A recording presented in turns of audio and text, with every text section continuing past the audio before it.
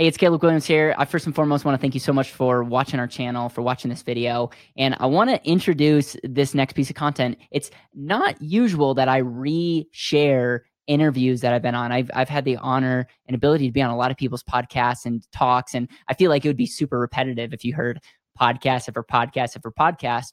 But this interview that I got to do with my good friend Cody and the FI Show, we'll make sure to link their channel, their podcast, and what they're doing in the world down below. It was a ton of fun. And also, it was just, I got asked questions that I've never been asked before when it comes to life insurance. These are people that are like interested in learning more, but like they asked hard questions that probably a lot of you may have had questions like this or may want to hear. And so the full episode is down below. You can watch it. And I just want to give just a shout out to Cody, my good friend, for his amazing show, his amazing ability to ask good questions. And without further ado, please watch below and let me know what your biggest takeaway was. I would love to read your thoughts in the comments.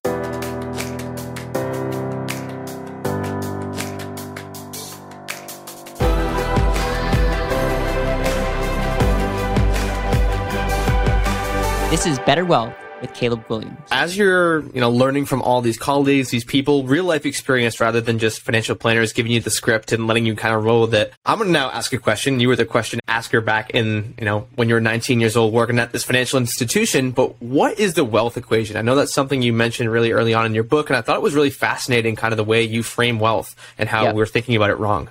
I love this question because I wrote the And Asset, which that question comes from in 2018. Okay, so I'm going to give you two answers because I've learned a lot since writing that book. So the wealth equation in that book is E equals MC squared. Now I know nothing about the original equation that Einstein made up, but what the wealth equation for me was like, okay, efficiency will be when your money is maximizing compound growth, which is essentially the long-term value of what your money could be worth in the future, and the ability to control.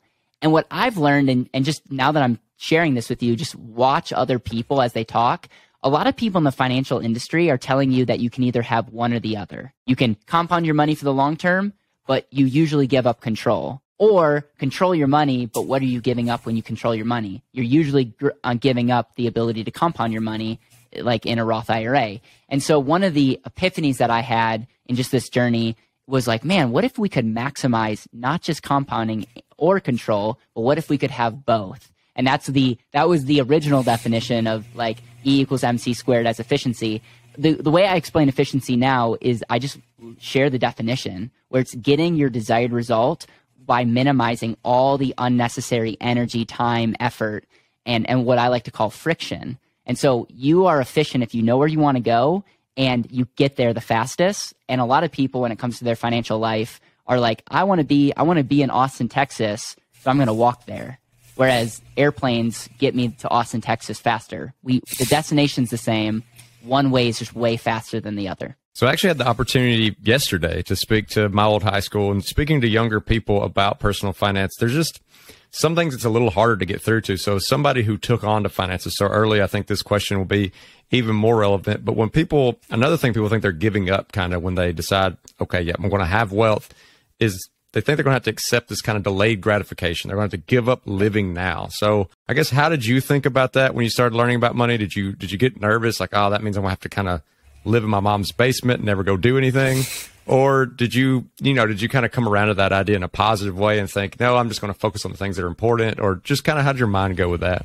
Yeah, so my default is to be a saver and not spend any money. So I'm probably the wrong person to ask that question because I graduated college with more money than I, started with, and I paid for it myself because I just hate spending money. So my default is being a saver, and I love like getting our money to work for us. One of the whole concepts that we teach though is I don't love this concept of just putting your money away and waiting for 45 years or 30 years.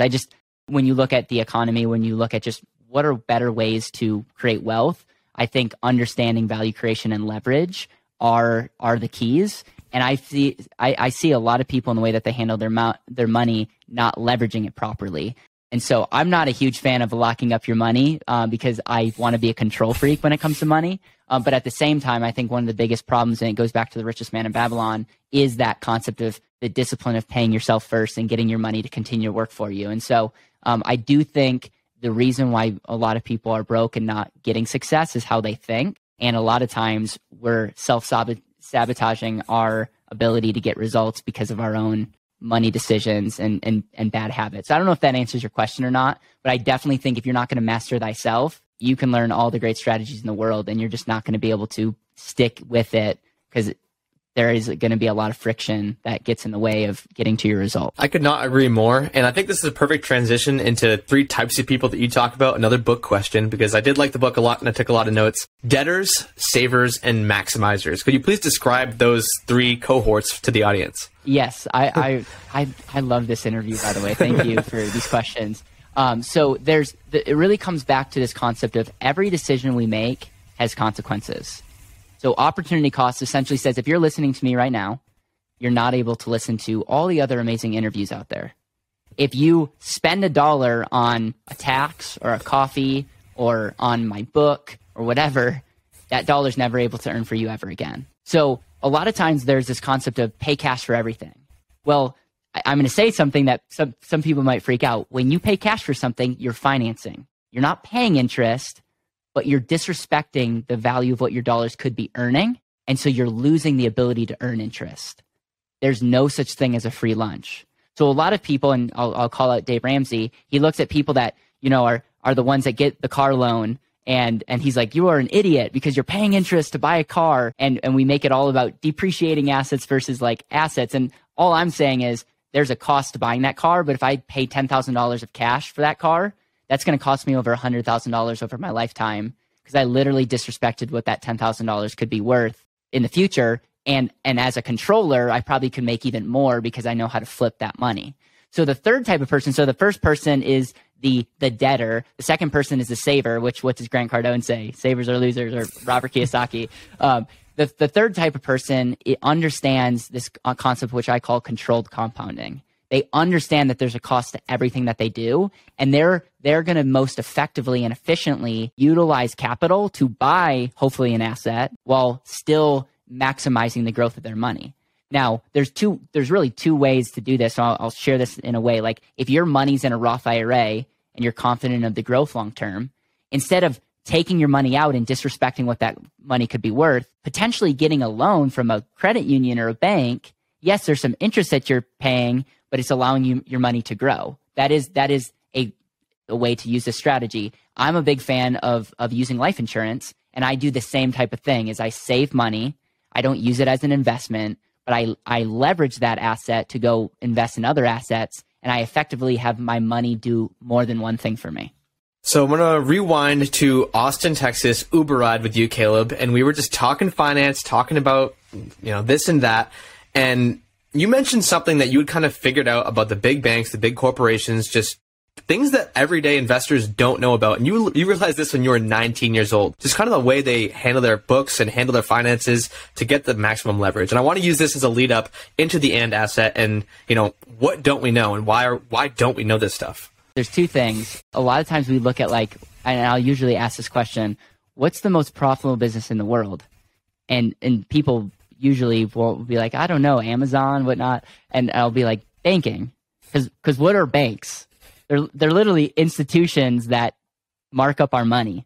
That's why they give us lollipops, right? Because we're the ultimate suckers to be in this industry. And so what's interesting is we can make fun of banks and we can say, oh, banks are evil. But what if we just applied the principles that banks are using and model that in for ourselves? And so here are a couple principles that banks use. And if you're listening to this, I would really encourage you to take notes because think about how you can model this in your own life. So the first principle of banks is they're institutions that just get as much money to flow to them. You ever wonder why they sometimes make it free if you create a direct deposit? It's because you're literally depositing on they're seeing your money before you are. And so banks understand that they want money to flow to them. They also understand the power of leverage. Cody, if I was the bank and you deposited $100 with me and I gave you a very generous 1%, you would have $1. I control your 100 for $1. And then I give the money to Justin and charge him 4%. I make $4 on your 100. A lot of people would say, oh, I made 3%. I actually made 300% with your money. So they understand leverage, and there are institutions that can legally leverage money because they can use what's called velocity and just do that multiple times. But then they also minimize their risk by saying, Justin, you're going to have to put up your house or your firstborn or your car as collateral. If you don't pay me, I'm going to take back some value. And so I'm using Cody's money, making a 300% rate of return, and I'm making Justin take the risk because if he doesn't pay me back, I'm taking his house. So it's like, wow, so they're using so many, they're institutions that are paying themselves. They're looking for opportunities. They're getting money in motion. And it's like, that's brilliant. And they're really not taking on a ton of risk. Now, where they are taking on risk is they're leveraging massive amounts of money. And so it really comes down to a cash flow play if they stop. So I'm not saying that the banking institutions are flawless. I'm saying it's fascinating. And I just started asking questions. I'm like, I'm at a small community bank. There's 24 people employed. We don't sell any products. How does this work?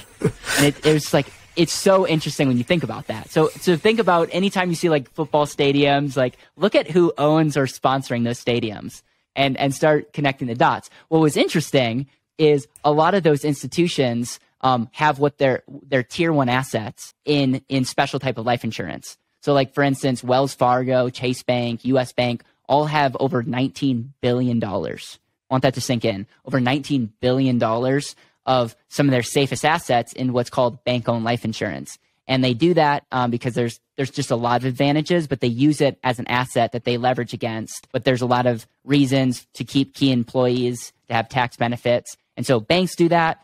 A lot of corporations have some of their safest assets there, and they don't use it as an investment. They just use it as a storehouse place for money.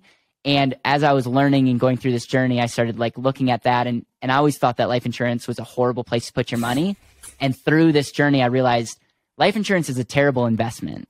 It's a horrible place to invest your money. Never invest your money in life insurance. But it can be a phenomenal place to storehouse your money because of the long-term benefits and also the leverageability. And so that was kind of got me on this journey of maybe life insurance could play a role in part of my portfolio. And that sounds like that's what led you down this road of, the and asset. So I think we're now at a good place where we can kind of start unwrapping what you mean when you say the and asset and why is it you would want to park all this money into life insurance? Well, what I discovered when life insurance is fully funded or overfunded in such a way where you're minimizing the insurance and you're maximizing the cash, you're actually, it looks totally different than traditional life insurance. And you're actually ironically minimizing the commissions that the people get. So that's why you don't hear a ton about it. But when you design that, it's in a very effective place to park some of your money, have it grow the rest of your life. Based on tax code 7702A, your money can grow without paying taxes. It can be utilized without paying taxes, and it gets passed on to the next generation tax-free. And so simply put, if funded properly, it can be a phenomenal place to grow your money tax-free and also use it to reinvest tax-advantaged.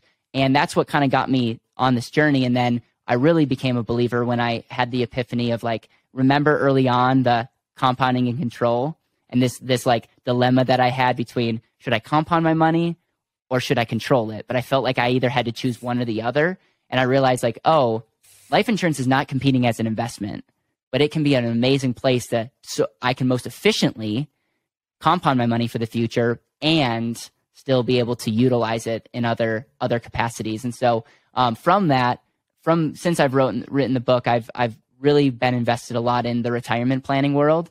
And I realized that a lot of the retirement planners, including Ernst & Young, just came out recently with a study where they're saying life insurance can enhance other stock market assets or annuities or pensions because of how it works. And so there's a lot of people coming around this concept of life insurance has other benefits, not just the internal benefits.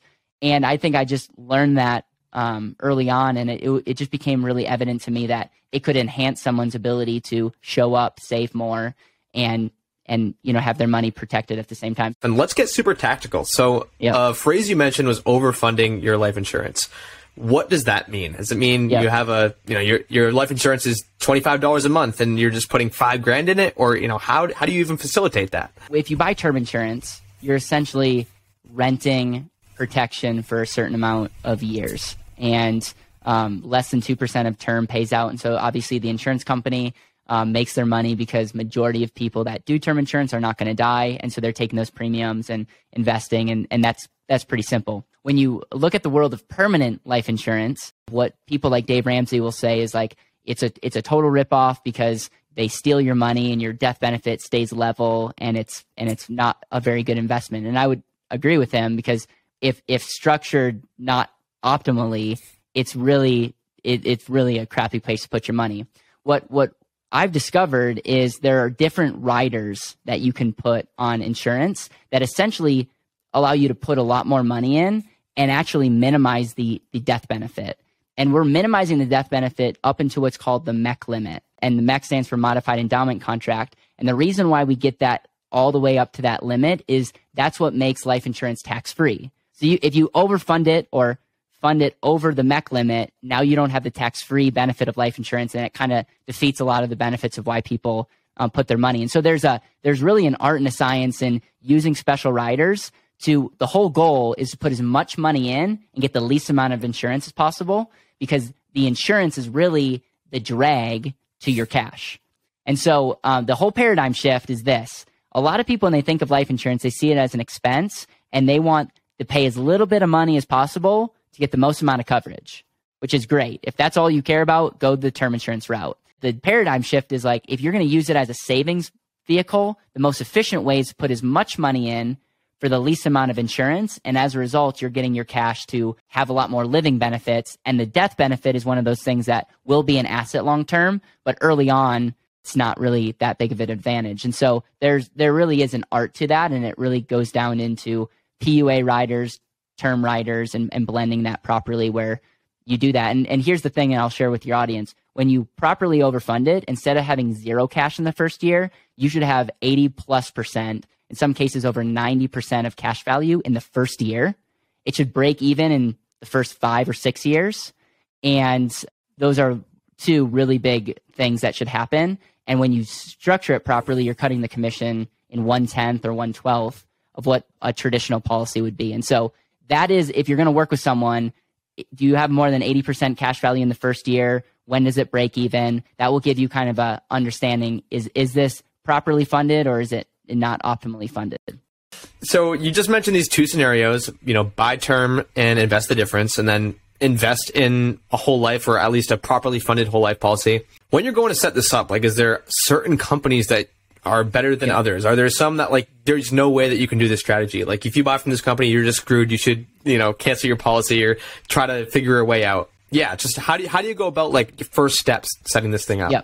So I'll be general here, but when it comes to insurance companies, there's two types of insurance companies. There's stock companies, and then there's mutual companies. Stock companies are companies that Warren Buffett owns, and you can trade their stock on the stock exchange. And so one of the questions that you can ask is, who benefits when these companies are profitable?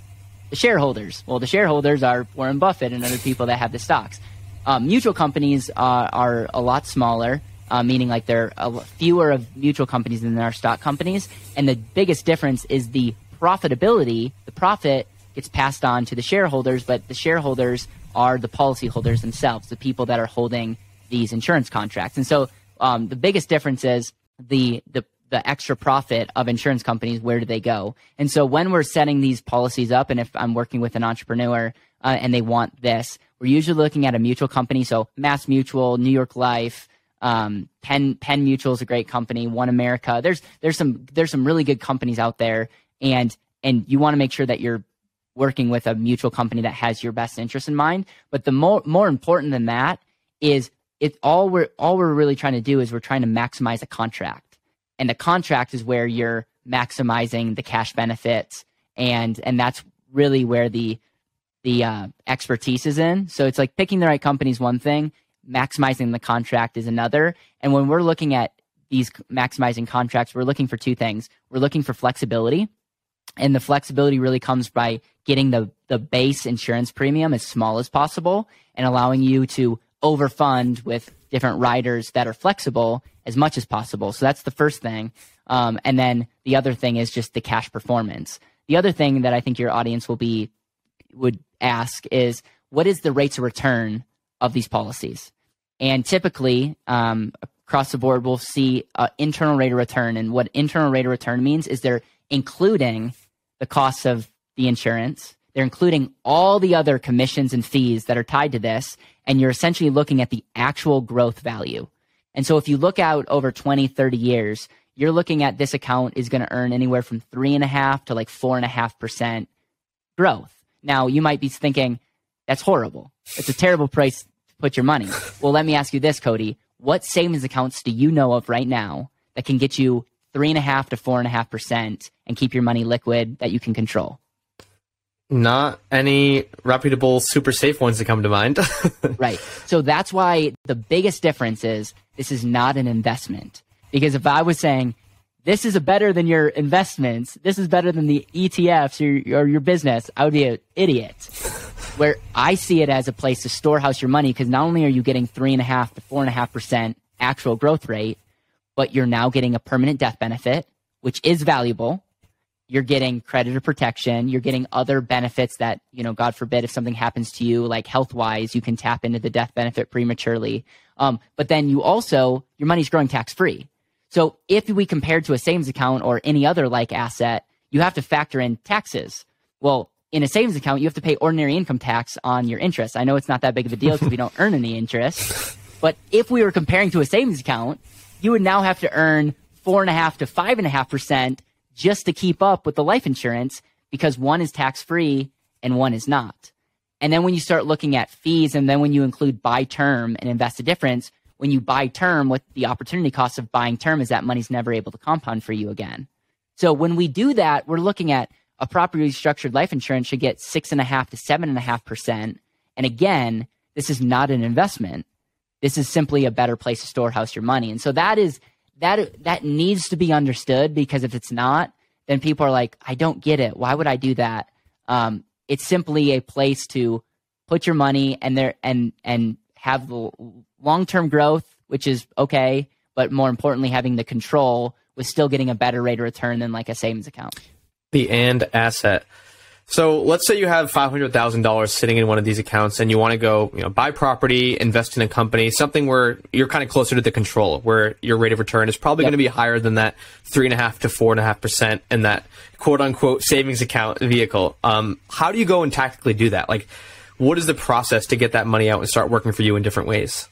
Yeah. So with every insurance company that we use, you can actually borrow against the general fund, and you pay the insurance company some interest rate. So the interest rate could be anywhere from like 4% to 8% based on what that is. Now, I know savvy people are saying, okay, you're earning 3.5% and it's costing you 4.5%. That doesn't make a ton of sense. And you're right. If life insurance only benefit is a rate of return, there's no other benefits to life insurance, then it doesn't make a ton of sense other than the continuous growth of the policy. But I assure you, if you're going to borrow at 4.5%, your policy has to be like growing and being worth more than what you're paying for other people's money. The other principle is, if you're going to pay 4% or 5% for your money, whatever activity you do needs to be greater than what we call the control cost. So an example of this is if you borrow the insurance company's money at 5% and I go invest in a 2% CD, I'm paying 5% to earn 2. That's a negative 60% rate of return on my money. Or if I pay 5% to go earn 5%, that's really not a good use of money. But if I pay 5% and earn 12%, that's 140% rate of return on my money. Why? Because I'm acting like the bank. I'm not using my own money. I'm controlling someone's money using a percentage.